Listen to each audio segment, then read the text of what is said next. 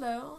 This is Mistress Matisse, and Twisted Monk and I are here together, and we're making sort of a test recording. So we'll tell you a story, and then we'll upload it, and you can all enjoy it before we get to more formal podcasting with beginnings and endings and actual, introduction music, and that's, breaking action news. Segments and things. Wow. Are we going to have, news and weather and maybe, Chopper Ken with traffic? I could just stand outside and go, there's a breakup over I-5 right now. This is Chopper Ken reporting. Yeah, we just buy a drone from Amazon and kind of fly it around now. Actually, I might have a few drone parts in my various robotic skeleton You work bins. at a 2-story warehouse. You could fly a drone around in your own space, let alone other people's. Actually, I did that once. Yeah? I was trying to figure out whether or not I could make a floating replica of this robot from a game called Fallout. So it's based roughly like the shape of an eyeball. And so I got this spherical little drone toy radio control from eBay just to see if it was proof of concept, because that's how you start small as proof of concept. And I light it up, and my control of it is so bad, it basically ricochets off of walls, bounces skittering across the floor. It's kind of a sphere, so it's got this protective shell. Okay.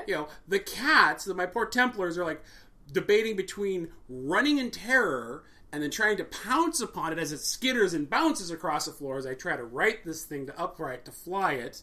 Okay, so you're telling me you had a scene from Guardians of the Galaxy in your space. And unfortunately, said sphere then went up into the rafter sets. It may or may not have hit one of the crane pieces and come shattering down in a million little plastic bits. Awkward. Awkward. Which is why whenever you're building a large-scale electronic robotics project or other type of thing, you always start with a small prototype, proof of concept. Inexpensive, yeah. Exactly. I'm glad there was no insurance claims on that from the employees. So my boss had this thing and it fell on my head. Wait, your boss had a what? He did a what? Yeah, that would be awkward. We've had the bad things this would make a very bad workman's comp moment. For example, one of my neighbors is a glass blower. Mm-hmm. And he one day gave me this very large, and by large I mean 16-inch glass cock and balls. Wow. And it's sort of shaped like a pistol, kind of a gun. Right. Shaped. Yeah, okay. Of course it is. And the thing is, he says to me, and I quote, "Don't put this in anyone. This is not that kind of glass." Right. It's not the Pyrexy thing. Okay. Exactly. It was something for a costume. So we use it as our tape dispenser. Okay. So you have it hanging on the wall with this big wang that we put our tape dispensers on. Okay. And someone was fussing around like, "Dude, don't break the glass cock and balls." Because that would be a workman's comp issue, okay? There it was. I got cut. And we had to take you to urgent care because you were playing with the glass cock and balls. And they would say, "Sir, why didn't you have a Pyrex safety glass cock and balls for your tape dispenser?" Yeah, that was exactly. I can just see OSHA now. Okay. Well, I have a professional awkward story to tell about you. As a matter of fact, there's just... because, I don't have that sort of problem in my workplace because this is, my workplace. But once in a while, awkward things do happen that are kind of etched upon one's memory.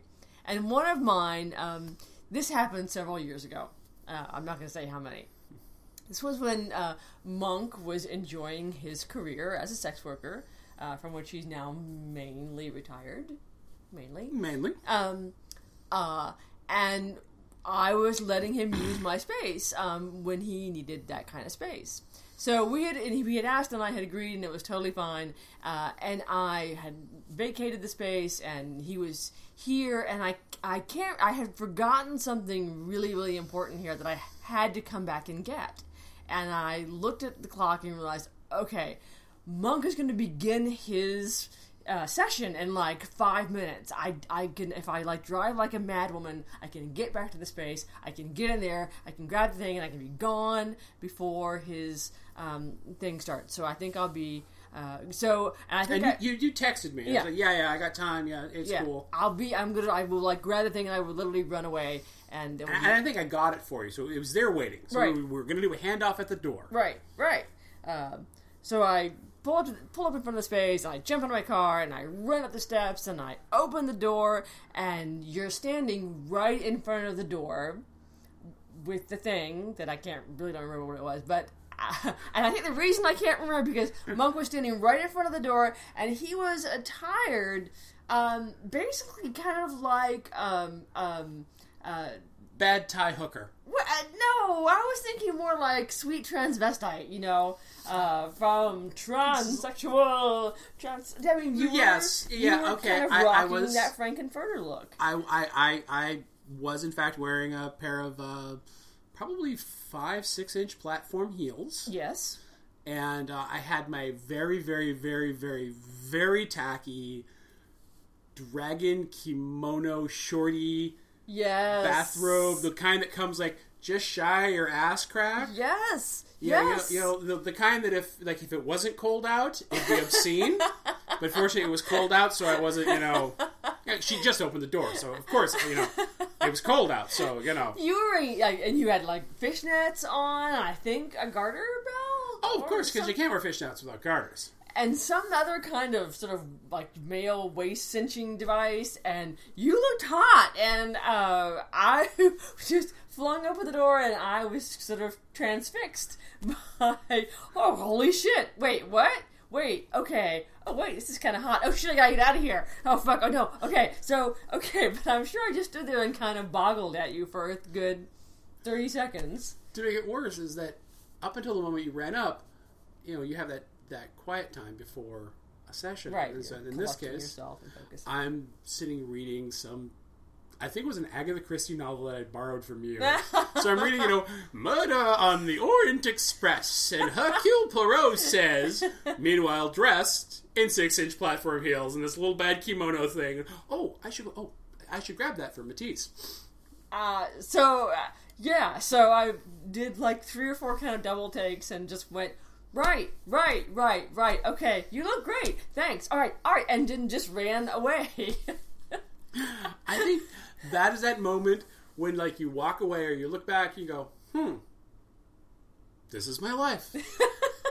I just went back to my house to pick up something because I think you were working a gig as well. I think was that what it was? I think it was because you were doing an away gig. Yeah, I was doing an out call. Maybe that's what it was, and I needed some something to implement. And so I was using your space, and there's that moment of like, we got to hand off gear, and my partner's dressed like Frankenfurter. Which I've had the pleasure of seeing once before, and I enjoyed it, and I was flashing on that moment when I saw you. I had a totally visceral memory of like, oh yeah, that was fucking hot. Oh, no, wait, no, don't get distracted. I could just see, the reason I was late to meet you is that I went back to my house, and my boyfriend was there dressed like Frankenfurter, and I just... And I'm pretty sure that was one of those scenes that was going to require a lot of, shall we say, fluid... Yes. Intake and outtake, so I was probably standing there kind of crossing my legs, like, okay, I only got so much, wait time here before this gets really awkward. Not everyone is as skilled as I am in the production and dispensation of the golden shower. I am a past master of that stuff. Honey, this woman can print her name in the snow. One day we will have to tell the cage story. We will. Oh, yes, we will have to. We have photos. Yes, we have pictures of that one. So yes, that was just one of those moments in time when 2 sex workers cross paths and go, holy shit. Okay, no, back to the. Okay. I'm on to my way to the. And then you go on to do the fun thing that you were going to do, and he did. I'm just like, wow, this is my life. There we go. This is my life. Ironically enough, we're cleaning up the shop, and I had this suitcase that we used to like roll around to shows and stuff, and so we're cleaning stuff out, and old suitcase because I don't go to shows anymore. Crack the suitcase open. What do you think's inside the suitcase? There's heels. The heels and it was like, and yeah. So Lorax, my shop, my general manager, pulls these out. I was like, I know what these are! can we hang them up here like, like dice in front of like the rear view mirror of your car? You should have them bronzed like baby shoes. Oh. Of course, I have now vanilla employees. Oh my God, really? Well, yeah, you get big enough, Yeah. I guess it's a non-discrimination thing. You have to be willing to hire. Exactly. I don't know how they're going to stay vanilla very long working for you. Well, I mean, vanilla is relative. But yeah, but they kind of look like, wait a minute. And they look at the shoes, and then they look at me. Those are really big high heels. Oh, I'm sitting in my Carhartts with my big lug boots on, and the lug boots are dirty and covered with dye splashes, and they're like these shiny platform heels. Look at their boss. Look at the shiny platform heels. Look at their boss. And you just kind of see that, like, this is not... One of these things is not like the other. I'm going back to work, boss. I don't want to know. Just la la la la la. It's like, It's good to expand people's minds. It's good. Yeah, but sometimes denial is a good thing, too. It's a good appreciation when they can be like, yep, nope, don't want to know. I'm going to be over here now. I suppose, you make a boundary, and you just... But I hope you kept those heels, because they're a part of the archive. Maybe we can get someone to cover them in rhinestones. Oh my God. Surely someone would do that. They must be, and quit calling me Shirley. Bedazzled. You want them bedazzled. I know people who like to bedazzle things, and you know who you are, Jay. Yes. She loves to bedazzle. Bedazzle. She bedazzle the vajazzle. Okay. Yeah. So we should sign off. Okay. For this test podcast. This has been a test podcast. So thank you all. It's really exciting. People were like, when we first started talking about doing this again. People got very excited, and we were very touched and thrilled that you were all excited. You just want to listen to us, make bad... Rant into a microphone. Yes, we're ranting into a microphone. Bad jokes. And, all right. So thank you very much, and there'll be more where this came from with more things. So stay tuned. Thank you. Bye.